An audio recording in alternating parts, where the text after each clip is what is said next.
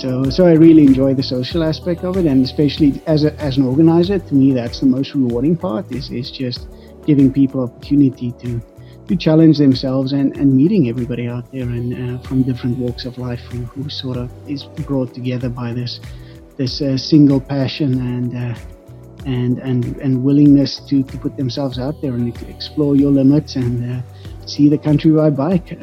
So for that reason, I'll probably ride it eastbound again this year. When you feel you're done and you're toast at night, go to sleep, wake up the next morning, and then decide. Never quit at night, because 80% of the time when you wake up the next day, you find yourself going on. But and then again, as always, and that's the biggest thing with the bikepacking races, when you push the limits like this, for every low, there's always a high that's going to come after. It never stays bad and it never stays good. It always swings from one extreme to the other. So in the lowest low, you can, I always tell myself that won't last. You've just got to go through the lows to get to the highs, and that was true again this time. That's Lennard Pretorious, and this is the Bike Pack Canada podcast.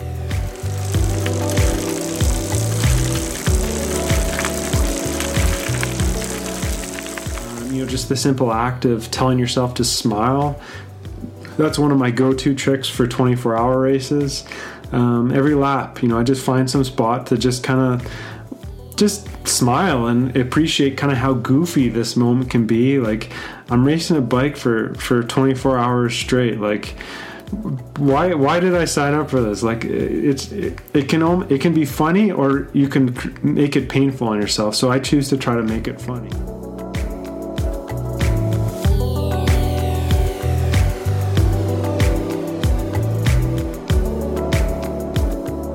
Good to hear you again, Ryan. That was some good advice. I actually used that advice on my rides to make sure that I stay motivated. Sometimes you just have to pick your head up and look around and smile, either at the ridiculousness of it or just having a good time. You're just out there in the woods on your bike. And I went on a bit of a loop the other day, and I was destroyed by the end of it. I had a long day at work, and I wanted to get some distance in, so I did a ride and felt pretty good until the very end. But you know what? It's so peaceful to be out there in the woods in the dark, following your light, just watching the gravel go by, listening to something. I just find a lot of peace with that, and I hope you guys do too. It's pretty rad what we do. A lot of people don't probably give it enough credit, but it's pretty awesome. So I hope you guys like that chat with Evan. Super honored to talk to that guy. He's just a regular dude. He's just so down to earth, and I really had a good convo with him, and I've gotten some really good reception about that, and you guys seem to enjoy it. I'm so happy, and I wanted to continue with some more BC Epic podcast, because I have on this episode Lennard Pretorious, the organizer. We had an awesome chat. It took us a while to connect, but when we finally did, it was so good to chat, and I think you'll find some similarities between Clee and Lennard's personalities. I find them, they're both so inspirational, and they're just, again, so down to earth and very wise and very experienced. So if you enjoyed the podcast with Evan, you're going to really dig this one. Now I bring you Lennard Pretorious. Recovering a little bit, yeah. The muscles are still a bit stiff from the weekend, but not too bad. Yeah, you did great. That was a great ride. Thanks. Yeah, it was less than ideal conditions for sure. Yeah. So were you in the mud the whole time? Yeah, pretty much. Oh, pretty much. God. We started off not too badly. The weather prediction in Kamloops didn't look too bad, so it wasn't too bad when we started off. But as soon as we climbed out of the valley, pretty much within the first couple of hours, it started raining, and then just got worse from there. Well, there's no bad weather, just bad gear, right? Exactly. Awesome. Bike sure suffered, though. What's that you suffered? And the bike did as well. Yeah, it's hard on the drivetrains, and you can just hear everything grinding away beneath you. So that's always the worst thing about mud. You feel for the bike. It's just so tough on your gear. Is it even worthwhile rinsing it? Can you find water on the trail to rinse it There with? is a bit of water here and there. The good thing about it, every now and again, the shower would come along and it sort of washes everything off, Right. and before it starts caking up with mud again. But yeah, when it starts missing shifts and whatnot, you try and rinse it off a little bit, but Oh man. it doesn't last very long. When I look at some of the races that have been going on, and I think about my BC Epic experience, I got so lucky with the weather. Like, I was in that little donut hole of weather all the way across the province. Yeah. I got a bit of rain in Kimberley, but nothing like what you guys got, I think. Yeah, I was right in the middle. It was perfect. Yeah. Great. So that was a successful event then, the buckshot?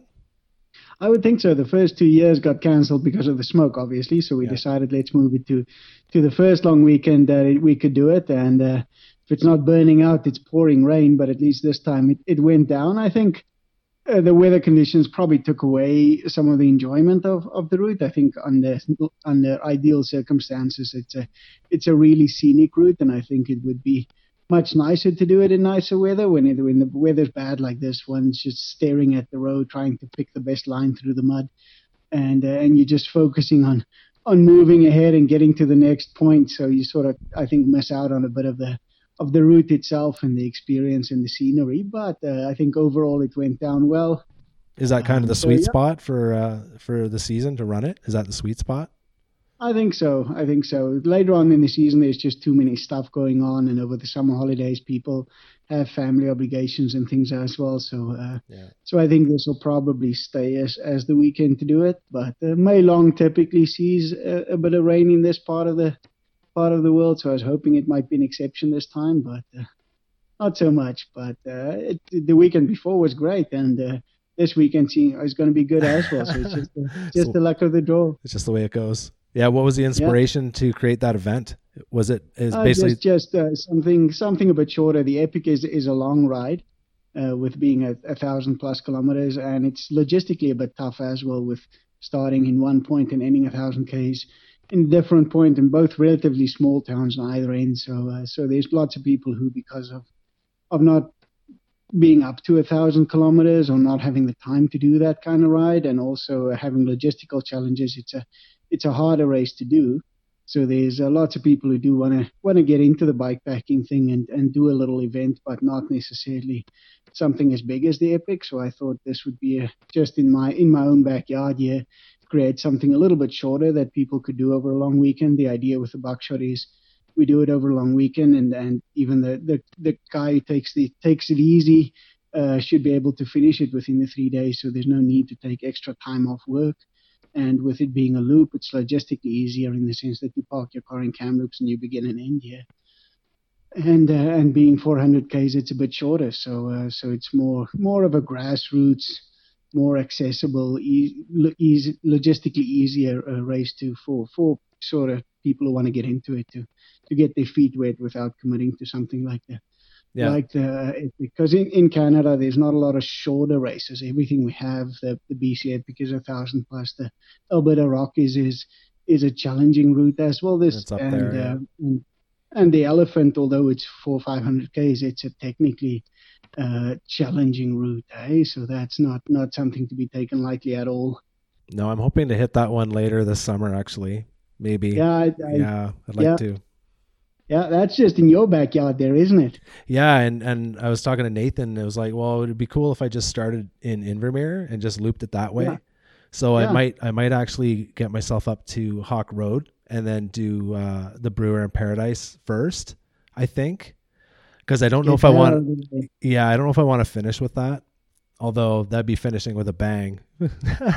Yeah. It was basically 1-2 passes and home. But yeah, I'm thinking about it and just trying to work out getting some time off and work it around the family schedule too. It's tough, right? So you've been really busy. So before the buckshot, you did an Everesting. Yeah. Yeah. That was something. It's more of a roadie challenge. It's something that a bunch of guys in Australia came up with, I think, in 2014. That simple principle: you pick a hill, any hill in your backyard, and you ride up and down it continuously until you've climbed the cumulative height of Mount Everest. And so that's 8,848 meters. And then if you go a little bit further and you go to 10,000, then you join the High Roller Society. Nice. So if you're going for the Everest, you're 1,100 meters away from it, so you might as well keep pushing on for the 10,000. So yeah, it's more of a road bike challenge. But any challenge involving two wheels and that's hard to do is something that intrigues me. So as early in the season, it's a nice way to motivate oneself and get in shape in preparation for the longer ride. So I thought I'd give it a go and made a bit of a fundraiser out of it. And Ken from Kelowna, one of the BC Epic veterans, joined me as well. And so that was a fun little event. Awesome. And did you finish that in under 24 or around 24? Yeah, it took us 21 and a half hours eventually. I think the Everest itself was about 19 and a half hours. And then it took another 1.5 hours or so to add on the additional 1,100 for the 10,000. So the 10,000 meters took us 21 and a half hours. But it's different from the bikepacking in the sense that it's completely supported, which is so nice. We had a base camp at the bottom there with a bunch of people camped there in trailers, and you've got a table full of goodies at the bottom of the hill and people cheering you on. The cycling community of Kamloops got involved quite a bit, so there was pretty much for the whole thing we had various people doing laps with us, keeping us company and whatnot. So it's completely different from the long distance bikepacking out in the middle of nowhere, sleeping in some ditch kind of thing. A lot more emotional support. Yeah, exactly. So lots of emotional support and lots of physical support as well. Yeah, absolutely. You climb up the hill, and every time you go, so it's a 15-minute climb. 15 later became 18-minute climb towards the end. And then you cruise down again, and there's food at the bottom, and you stuff your face and whatnot, and then go up for the next climb. So it was easier in that sense. It was physically hard, but not as hard as I thought it might be. How long were you transitioning between climbs? Like 5 or 10 minutes? Like, did you have to logistically kind of plan that out so you could do it within a certain amount of time, or did it matter? It doesn't really matter. As long as you do it to complete the challenge, you just have to do it continuously, in the sense that you're not allowed to rest for any extended period of time. So, and definitely not sleep. So it has to be considered one ride. But what we tried to do is sort of do 10 climbs and then get off so we wouldn't get off the bike in between climbs for 10 at a time, and then every 10 climbs we would get off. So it was a 150 meter climb, so every 1,500 meters of climbing, which took us about 3-4 climbs per hour. Okay. So every 2.5 hours we would get off and stretch the legs a little bit and go to the washroom and have something more significant to eat. And then in between every lap, just sort of going by on the bike, you'll grab something like a banana or something and just stuff it in your mouth and take a few gulps of your drink, and then up you go again. That's awesome. You did that for the hospital where you work?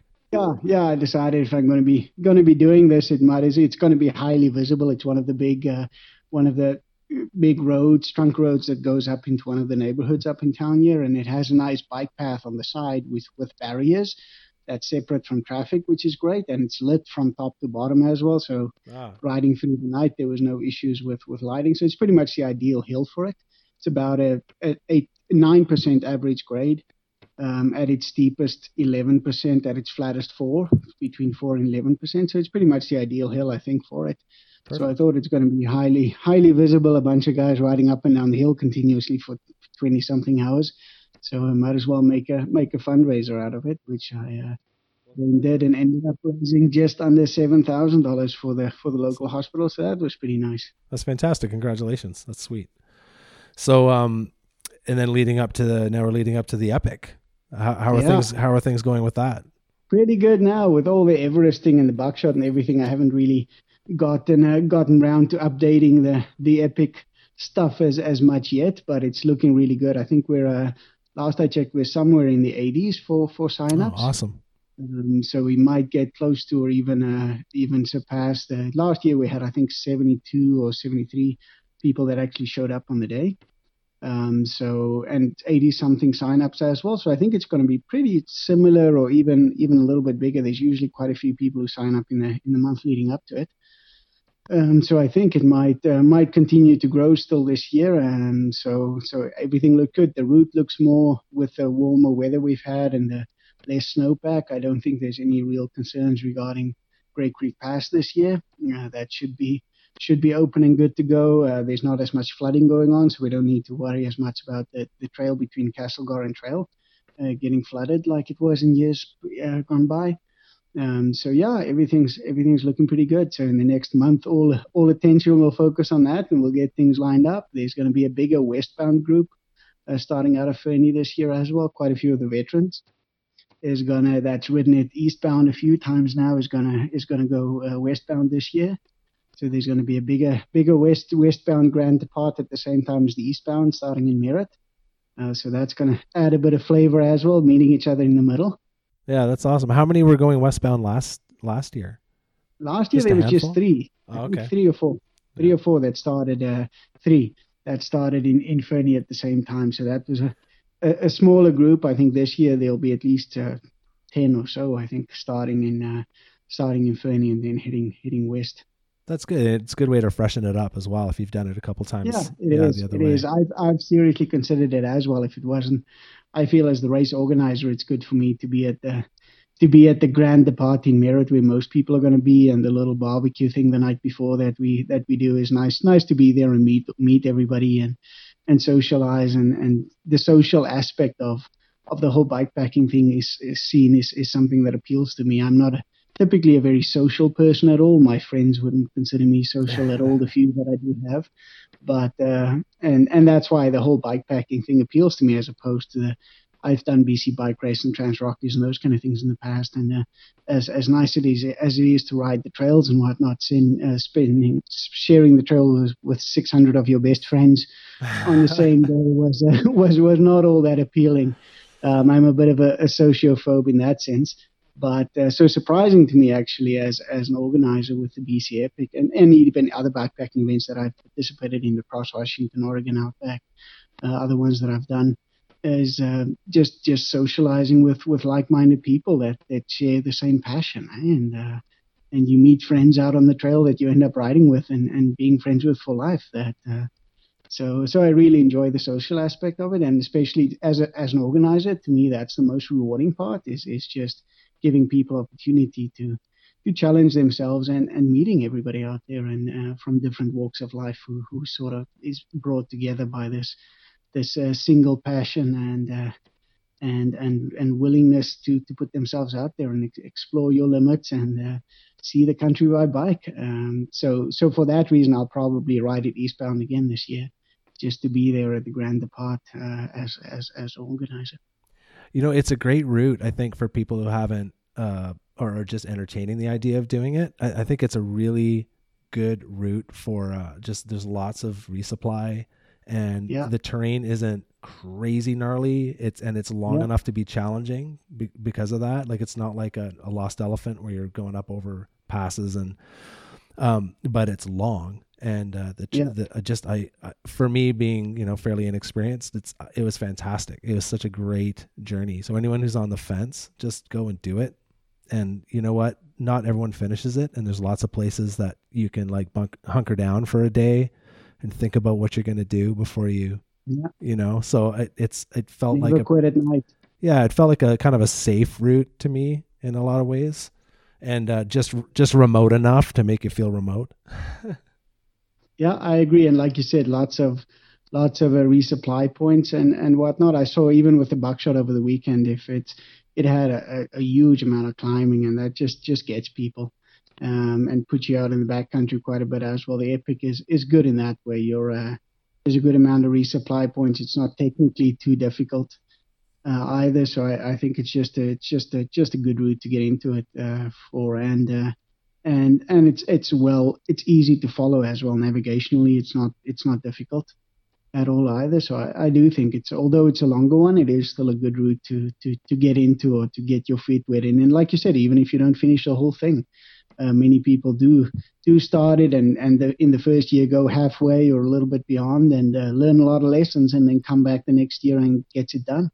But it's still, even if you just do half of it, the scenery is still awesome. And that's the other thing about the epic. It's just the scenery and the landscapes that you go through is so varied and really, really nice. Are you going to go for the record this year? Because it feels like you're warmed up for it. I don't know if anybody's going to come close to Evan's record. He set quite the benchmark. We'll try. Many of us will, I'm sure, over the years. But I wouldn't be surprised if that record holds for a few years. That was a phenomenal ride that he did. Yeah, it was unreal. And but I figured, you might vie for it. You might kind of put the hammer down. And I just see all the riding you're doing and all the warm up you're doing. It just seems like, oh, he's getting the legs ready for something big, I think. I'll try. Yeah. I look forward to hearing what Evan had to say about it and what his thoughts was on it. I spoke to him a little bit afterward, and I spoke to him when he arrived at the very end there, that little interview that I did there. But he was at that point quite out of it. But still, it was he was toast. But it was an amazing ride that he did. Yeah, he said he really, really enjoyed it. I think that's what helped him just keep going, just because it was so enjoyable. And I think it was something he needed in that time of his life at that point. So I think it was just everything the doctor ordered was to do the BC Epic for Evan. Yeah, exactly. So that was just the perfect storm that gave him the perfect ride. So I think it's going to be hard for any of us to come close to that or beat that record anytime soon, but we'll give it our best go. I know Dion Clark's coming back this year as well. Did he go in the buckshot, or did he have to drop out? He went in the buckshot, but conditions were just really bad off the bat and whatnot. So he decided that he doesn't want to risk being out there in the middle of nowhere on unknown roads, getting mechanicals because of all the mud and stuff. So he wisely decided to pull the plug earlier on, which probably wasn't a bad decision. Oh, especially if he has another race coming up, right? Exactly. Better be safe than sorry. He did amazing in the Stagecoach a month or so ago. And then yes, I know he's planning on doing the Epic. He's going to go westbound. Oh, good. Nice. So and I think I would expect him to go for Evans records as well. They were pretty close. Within a couple, was it just a couple hours? Yeah, he ended up sleeping in Cranbrook. Right. The last night because of again terrible weather and thunderstorms and everything coming in, which Evan went through.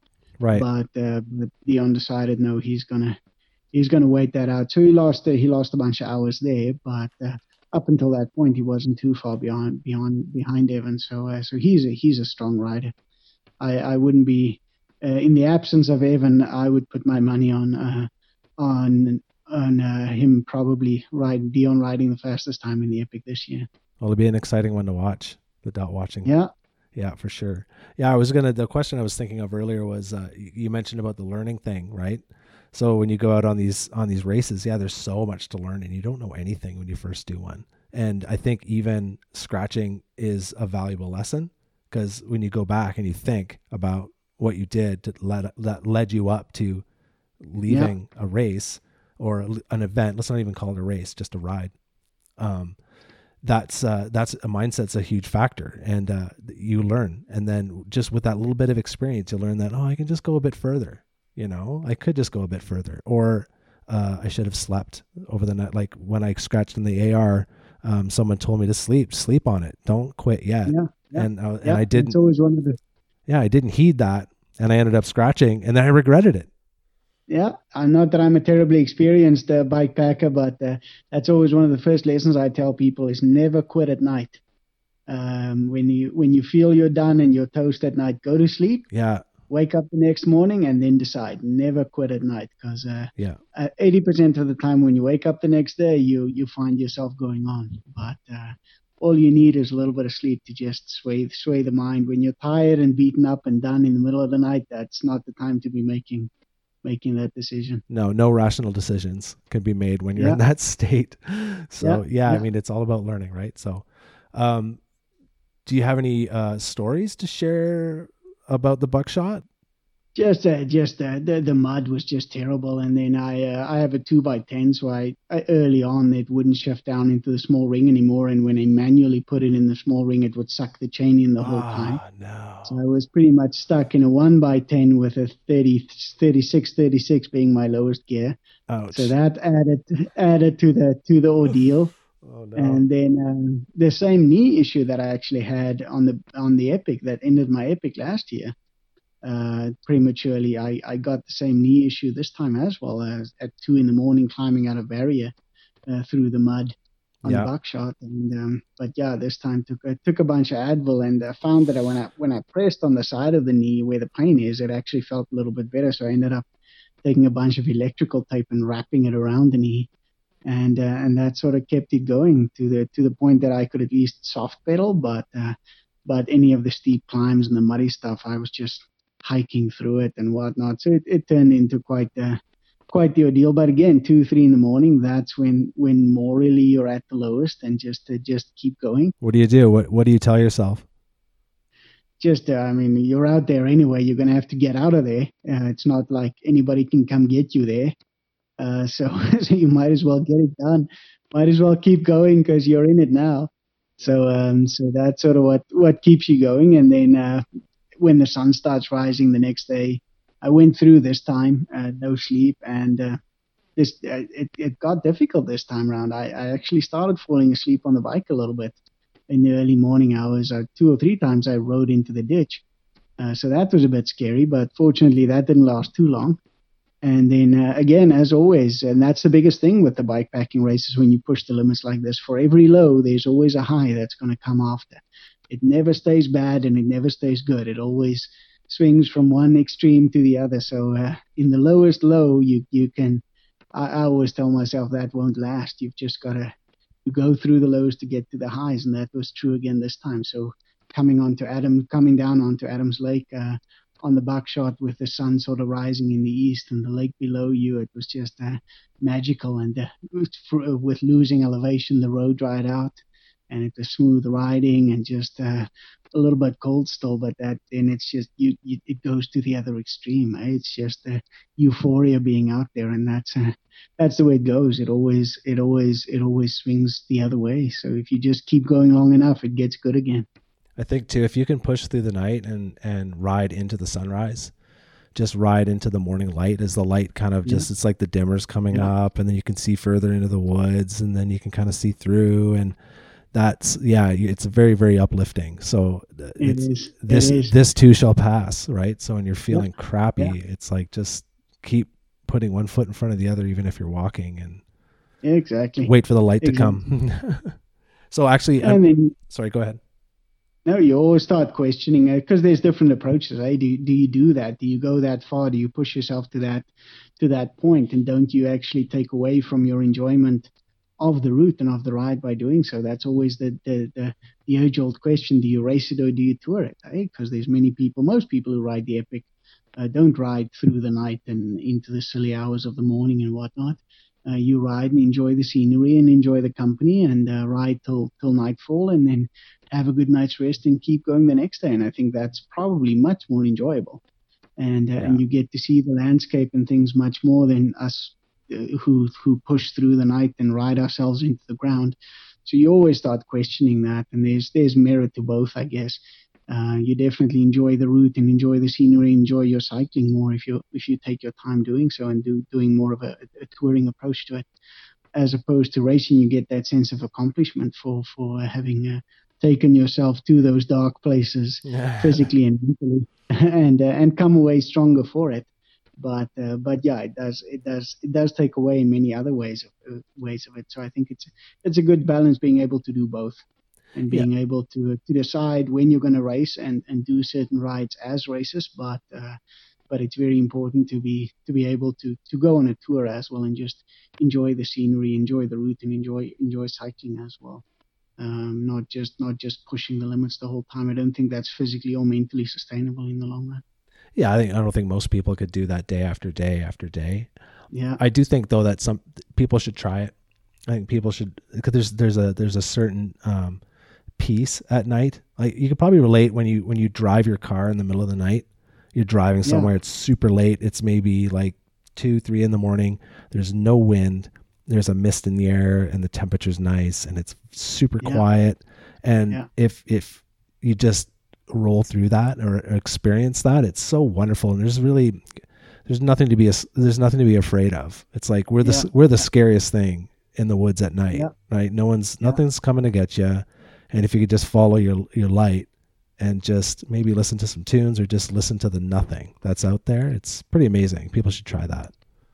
I agree that that is, and just pushing oneself to those limits as well. That's one of there's few enough opportunities in modern day life these days that we really get to explore our limits physically and mentally, and really challenge ourselves. So one sort of has to go looking for that in a way. But I think the human spirit wants that. We want to test ourselves, and we want to see what our limits are. And I think many people, myself included, through bikepacking and through bikepack racing, I've definitely surpassed many of my own expectations in terms of the kind of hours and distance and elevation and things you can tolerate and you can do.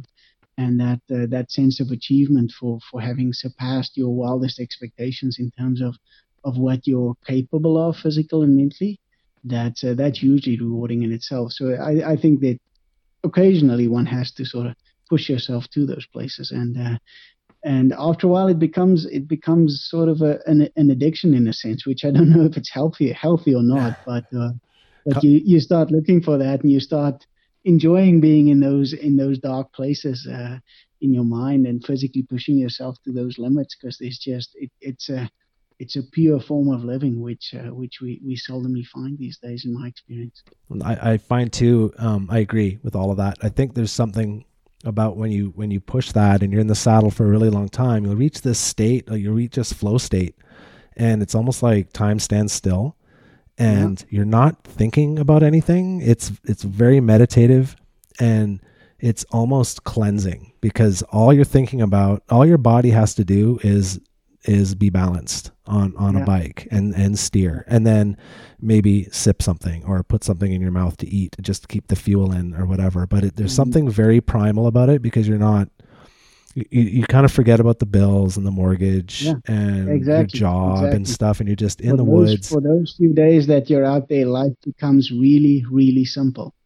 All you do is eat, sleep, and ride. That's it. And that's all you have to think about. That's all you have to do from the morning that you wake up till you go to sleep at night. Life, for those few days, life just becomes simple as it should be, I think. And that simplicity is hugely appealing to me. You really get away from, people always say, I do this and I do that to get away from this or that, to get away from it. And I think the bikepacking for me really does that. Life becomes really simple, and there's lots of time for introspection and just sort of being there, right? Being in the moment and enjoying the simplicity of life in that moment. You just ride your bike. That's all you've got to do, and you just keep at it. I got goosebumps now. I want to go ride my bike right now. That's awesome. One of our listeners had a question, not specifically for you, but I figured you'd be a good guy to ask. And he wanted to know, his name's Devin Lees. He wrote one of the first emails that I got, but he wanted to know about cockpit setup. So what is the optimal cockpit setup, in your opinion, for spending hours and hours on the bike?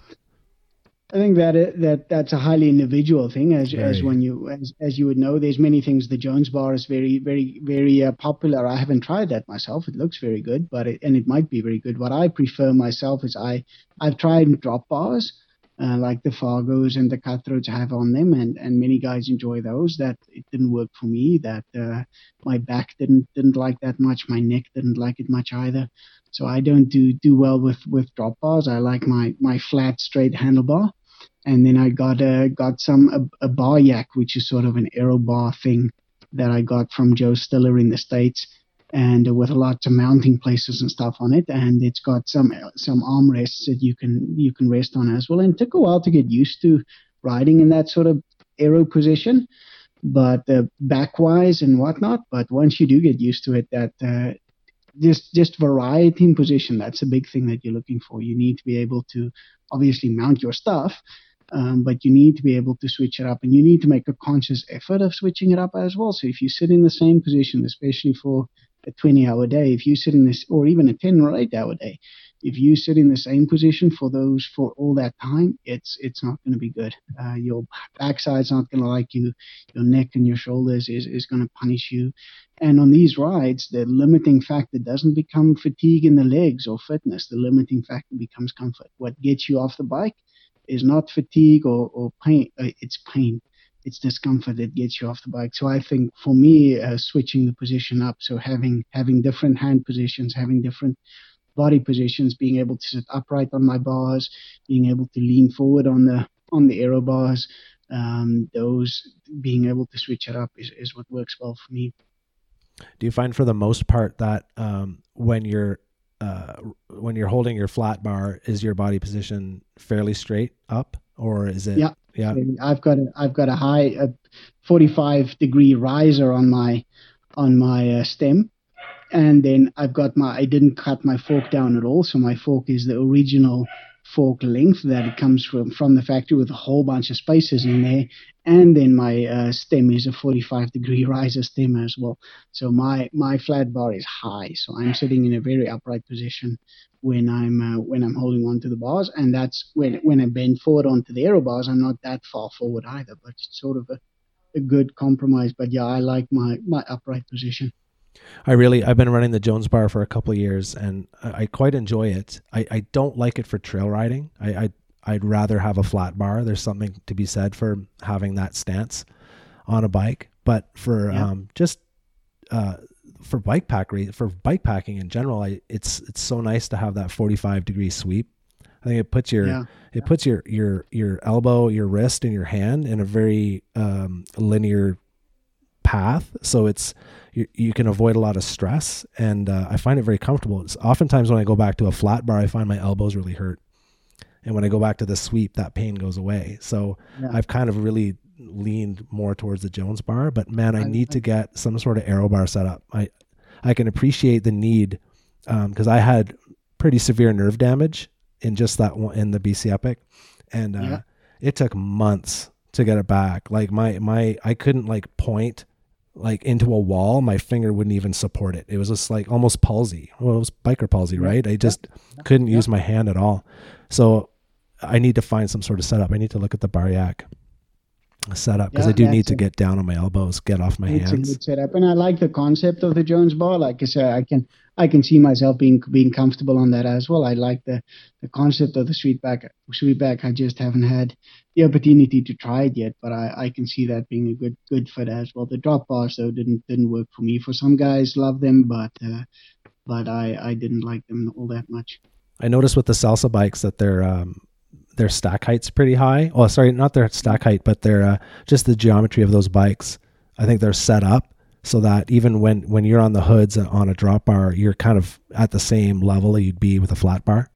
Exactly, and I think that's where I might have gone wrong, because I put a drop bar on a bike that wasn't necessarily designed for it, which is my Kona Raging frame, which is a mountain frame. It wasn't designed for a drop bar. I tried to compensate for it by raising the drop bar as much as I could and sort of try and simulate the geometry of a Fargo or a Cutthroat, but it still wasn't as good as that. So you're right. If on the right bike, it might work really well.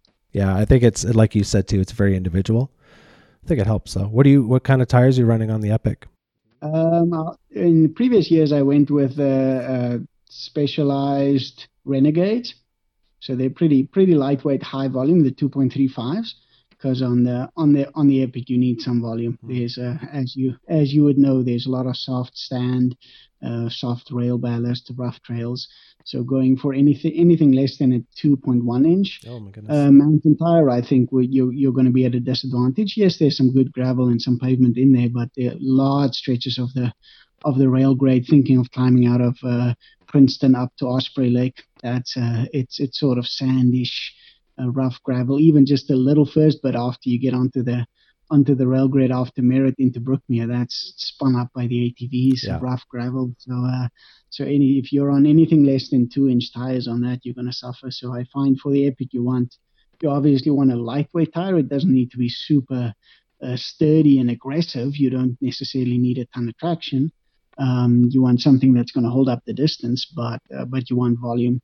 You need some flotation. So I'll probably go with that again for the 2.35s for the Epic. I ran the 3-inch Chronicles, and I think they were just a little bit too fat. They were a little slow.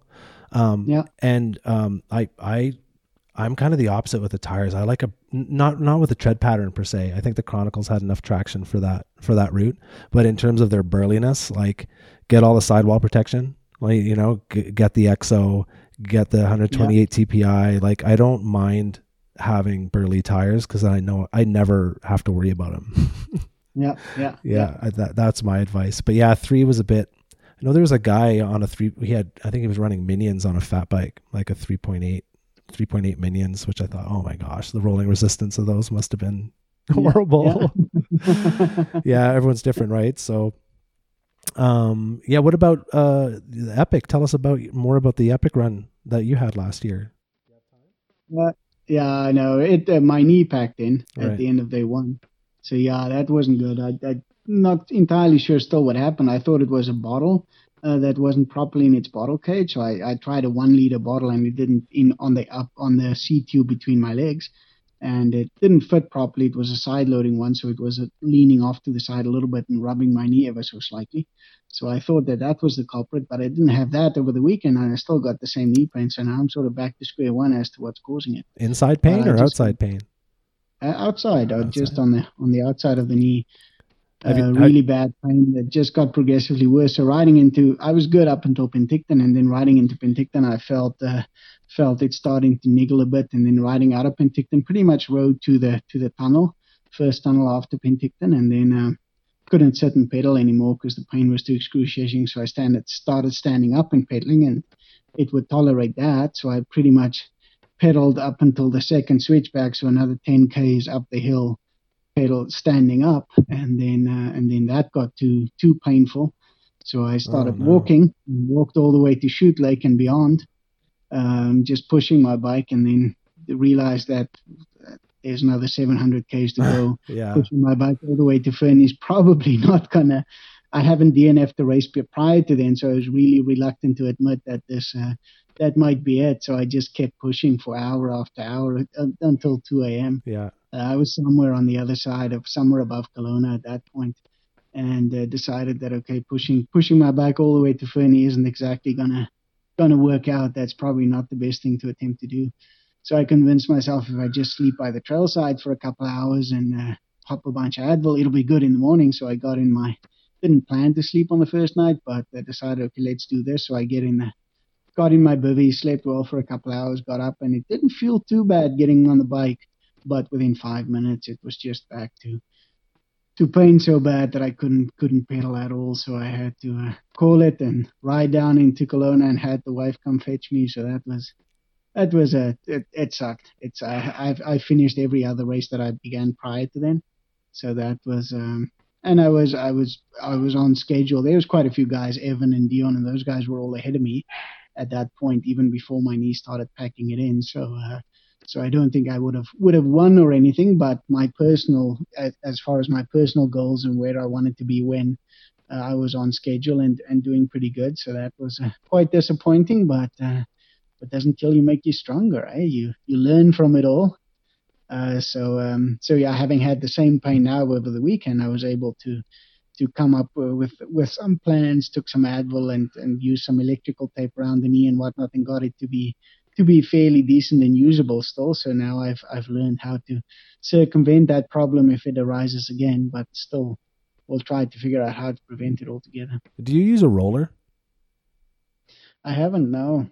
I have one sitting around here, but I should look at it. You know what? I had the exact same thing on last year on the Epic, and it was my IT band, and I started kind of rolling that out, and now I've got other achy joints, so I don't have to talk about that, but it really helped. And oftentimes it's like that. You could start looking at websites about bike fit, about like sliding your saddle back and forth. Your knee might be too far forward or even back. And I don't know. I had the same thing, and I found if you roll basically from that kind of that nugget where your IT band joins your hip, just below that, and you roll it, it does not feel good. It's not a pleasant thing. In fact, if probably the worse it hurts, probably means the more you're knotted up, and you just keep rolling it down and up and down your knee, not like full weight or anything, but or you can take a tennis ball or like a roller ball and then grind that, or sometimes you can just use that your knuckle and just run it up and down your IT band. But I know it was actually painful to turn over. Like as soon as I turned it over, then I could pedal. But it was to the point where it was just like, it was just like super, just like someone's jabbing a knife in the side of your leg. But then as soon as you got rotating, it seemed to be kind of okay. But yeah, man, I took so many drugs. I took so much acetaminophen and ibuprofen. Like leaving Grand Forks, I took a handful, a cocktail, and I could feel the pain just melt from my body. Like I went so fast out of Grand Forks because it's that slight downhill on that really nice track, and I felt so good. When I told my pharmacist kind of a little bit about my journey, she gave me crap. She said, "You come back here in a week. If you took that many pills, that's toxic," and blah blah blah. And I was like, "Oh, I know, but I wanted to finish." And I never take those drugs, so it's like, But yeah, I can appreciate what you're going through. It sucks, but look at rolling those out. Just try it, see if it helps. I'll give it a go for sure. Yeah, do like having a really nice hot bath or a hot tub or whatever, and then hit the roller, and it'll feel awesome. Yeah. I'll give it a go for sure. It'll make a difference. Well, what else do you have for us? What are you doing later in the summer? Are you just going to do the Epic and then maybe rest because you've been so busy? Well, I'm thinking of the Alberta Rockies 700. I'm nice. Signed up for that. So the new and improved version that Jonathan's got going there looks really good. Yeah, I'm excited. So I'm signed up for that. So if all goes well, then that'll be the other one. So it'll probably the Buckshot, the Epic, and the Alberta Rockies. That's pretty much my bikepacking season. That's good. We need a new Triple Crown. Are they going to bring back the Hurt in Albertan? I don't know. I hope so. I was going to do it last year. I was signed up and everything, and then it didn't go down. That's too bad. So I hope they bring it back. They should. It sounded like a really interesting route. Kind of, very challenging, very mentally challenging, apparently. Yeah. So where can people find you online? I've got the BC Epic 1000 Facebook page. That's probably where I'm most active.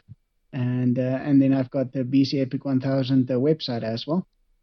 So I run my little things through there. Yeah, and that's about it. And then I've got my own personal Facebook page, which is mostly all about just cycling stuff, not a whole lot of family stuff and whatnot. I'm not big on Facebook on that. I use Facebook more as a tool to connect with the cycling community. So that's sort of the main channel through which I communicate. And then I do have an Instagram page as well for the BC Epic as well, BC Epic 1000. What do you think about social networking?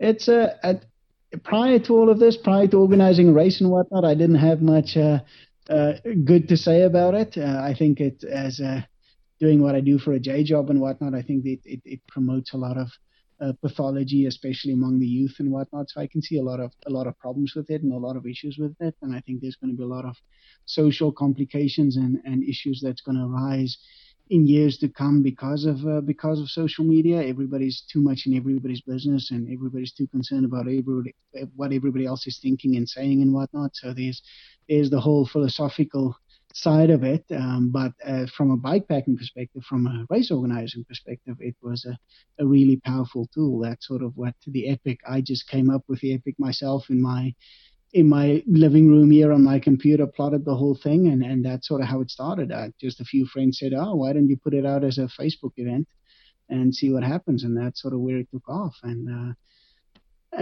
where the whole thing started. So I think as a tool to connect with the community at large, and the tool to connect people who share a similar passion and want to share a similar interests, and a way of connecting and communicating with a large group, it's very effective for that. So if it wasn't for the bikepacking scene and for the cycling scene, I probably wouldn't be on Facebook. For personal reasons, I don't see other people. Doesn't necessarily have a whole lot to do with my business or me with theirs. but from a cycling, a way to connect with a specific community at large, and a way to effectively communicate with a large group of people who share a similar interest, and getting information out there, and making opportunities and things known. It's a really, really powerful tool. Can I ask what your day job is? I'm a physician. Right. Because you kind of mentioned like mental health, or? Yeah. Okay. Yeah. Because you mentioned about the kind of with what you did and how you can see how it affects people. And that's all. I didn't want to get all deep on social among networking. The youth and teenagers and whatnot, there's it's a different world from when you and I were kids. Yeah. And when we grew up, and the way this is influencing kids and their mental well-being, and the world they live in is in my experience, not a social media as a whole isn't making a positive contribution there. That's for sure. No, we're definitely products of it. Like we're just products for sale to the highest paying advertiser. That's pretty much what it all sits down to. Exactly. I don't want to get all deep on that, but so you had before the Epic, you and Jonathan went on you did the Oregon Outback. That was the first one we did. So you guys did that together? Yeah. That's awesome. And we drove down from there. Both of us signed up, and then we sort of realized, we're both from Canada. And then he was in that time still living in Hinton, so he had to sort of come through Kamloops. So we drove down together and did that. So that was sort of where it all started. And then both of us enjoyed that a lot. That was for both of us our first bikepacking event. And then we came back, and he started organizing the Alberta Rockies, and I saw how well that was doing. And I thought, there's some nice places to ride in BC as well. So let's go ahead and do one for BC as well. And that's how the BC Epic came to be. Yeah, that's awesome. What tools are you using to do? Like you said, are you just sitting on your couch using Google Earth to map it out, satellite views and whatnot? And, ride with GPS, yeah. Right. So that sort of, and just a lot of, just exploring on Google Earth, and then going and riding things. And very often you learn lessons. What looks like a good road on Google Earth often ends up not being one. Or there's locked gates which you can't see, and big no trespassing signs, or power lines look really good on Google Earth. Oh, there's a nice straight line that goes from A to B, exactly. But utility lines do not follow contours, unlike roads. So they're not good to ride under. That's a lesson you learn really quickly. It's just steep up and down the whole way. So there's ups and downsides to that. But the Google Earth and having that satellite imagery and the internet as a whole, just being able to gather information enough to at least go and explore something, and then put something together. Yeah, this is kind of my new phrase, but it's like, what a world. What a world this is, where you could sit on your couch and probably make a route on your phone. Right. Yeah. And then basically put it on social networking, and then have people write it and comment on it, or give you, and then suddenly you've got this vetted route. The first time I rode the whole BC Epic was the first time we raced it.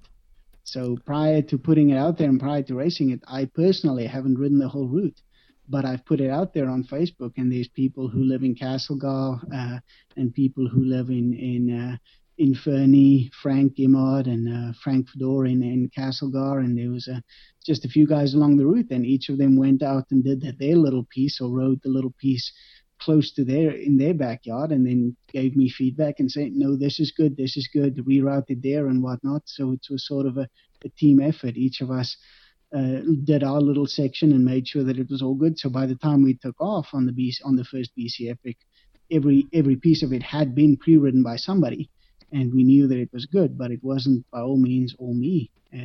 So that again just demonstrates the power of social media and of the world we live in. Yeah, and crowdsourcing, you're basically, I have this idea, can you guys go check this out? And then suddenly everyone's stoked because they're helping out this project. That's such a great idea.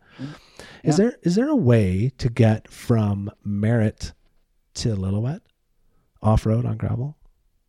There is. There's an old rail grade, or the KVR actually runs into Merritt, and then on the other side of Merritt it continues down the valley to Spencer's Bridge. Quite a bit of it runs through reserves, and they're not too keen. I've asked the bands once or twice whether they would allow me to pass through their land on the rail grades, and they refused. but there's quite a bit of the rail grade that is not on banned lands. So there's actual rail trail all the way into Spencer's Bridge that I've ridden, and it's really good. Needs some maintenance, but it's all rideable on a bike anyway. From Spencer's Bridge to Lillooet, I'm not sure. I'll have to look at that. I've ridden some big loops around Lillooet, but I haven't connected that specifically now.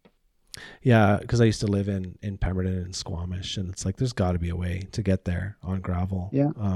I think I even saw on a map once that there was a way that you could, if you went kind of through the Pemberton Valley to the far west, there was an old logging road that climbed up, and it would take you right over the top, right over the ridge, and you could end up in on the Sunshine Coast.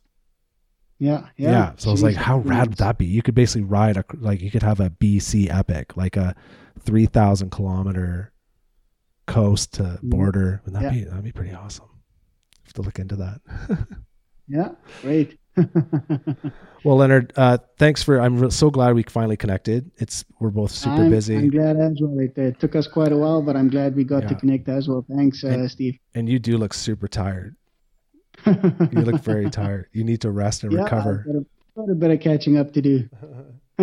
Awesome. Well, Lennard, I'll let you go. Thanks for your time.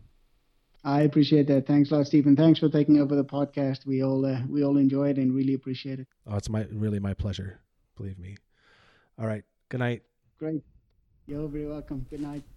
All right, guys. What did you think of that conversation? I really enjoyed that one. Sorry I got a bit deep with the social networking thing there at the end, but I think it's important to talk about that stuff. Social networking is such a huge part of our lives now, and I think it can have a negative impact in a lot of different ways. But I think if we stay positive and take everything we see on social networking with a grain of salt and carve out our own adventures and not live our lives through other people's Instagrams, I think that's a good place to go, and just keep it all in perspective. So again, thanks a lot, Lennard, for your chat. Don't forget, you can reach out to me at bikepackcanadapodcast@gmail.com. You can send me your voice clips, and you can send me emails or suggestions, or if you have any questions you want me to relay on to guests, you can certainly contact us there. I want to thank everybody again for tuning in. Until next time, get out there, ride bikes, sleep in the woods, and keep the rubber side down.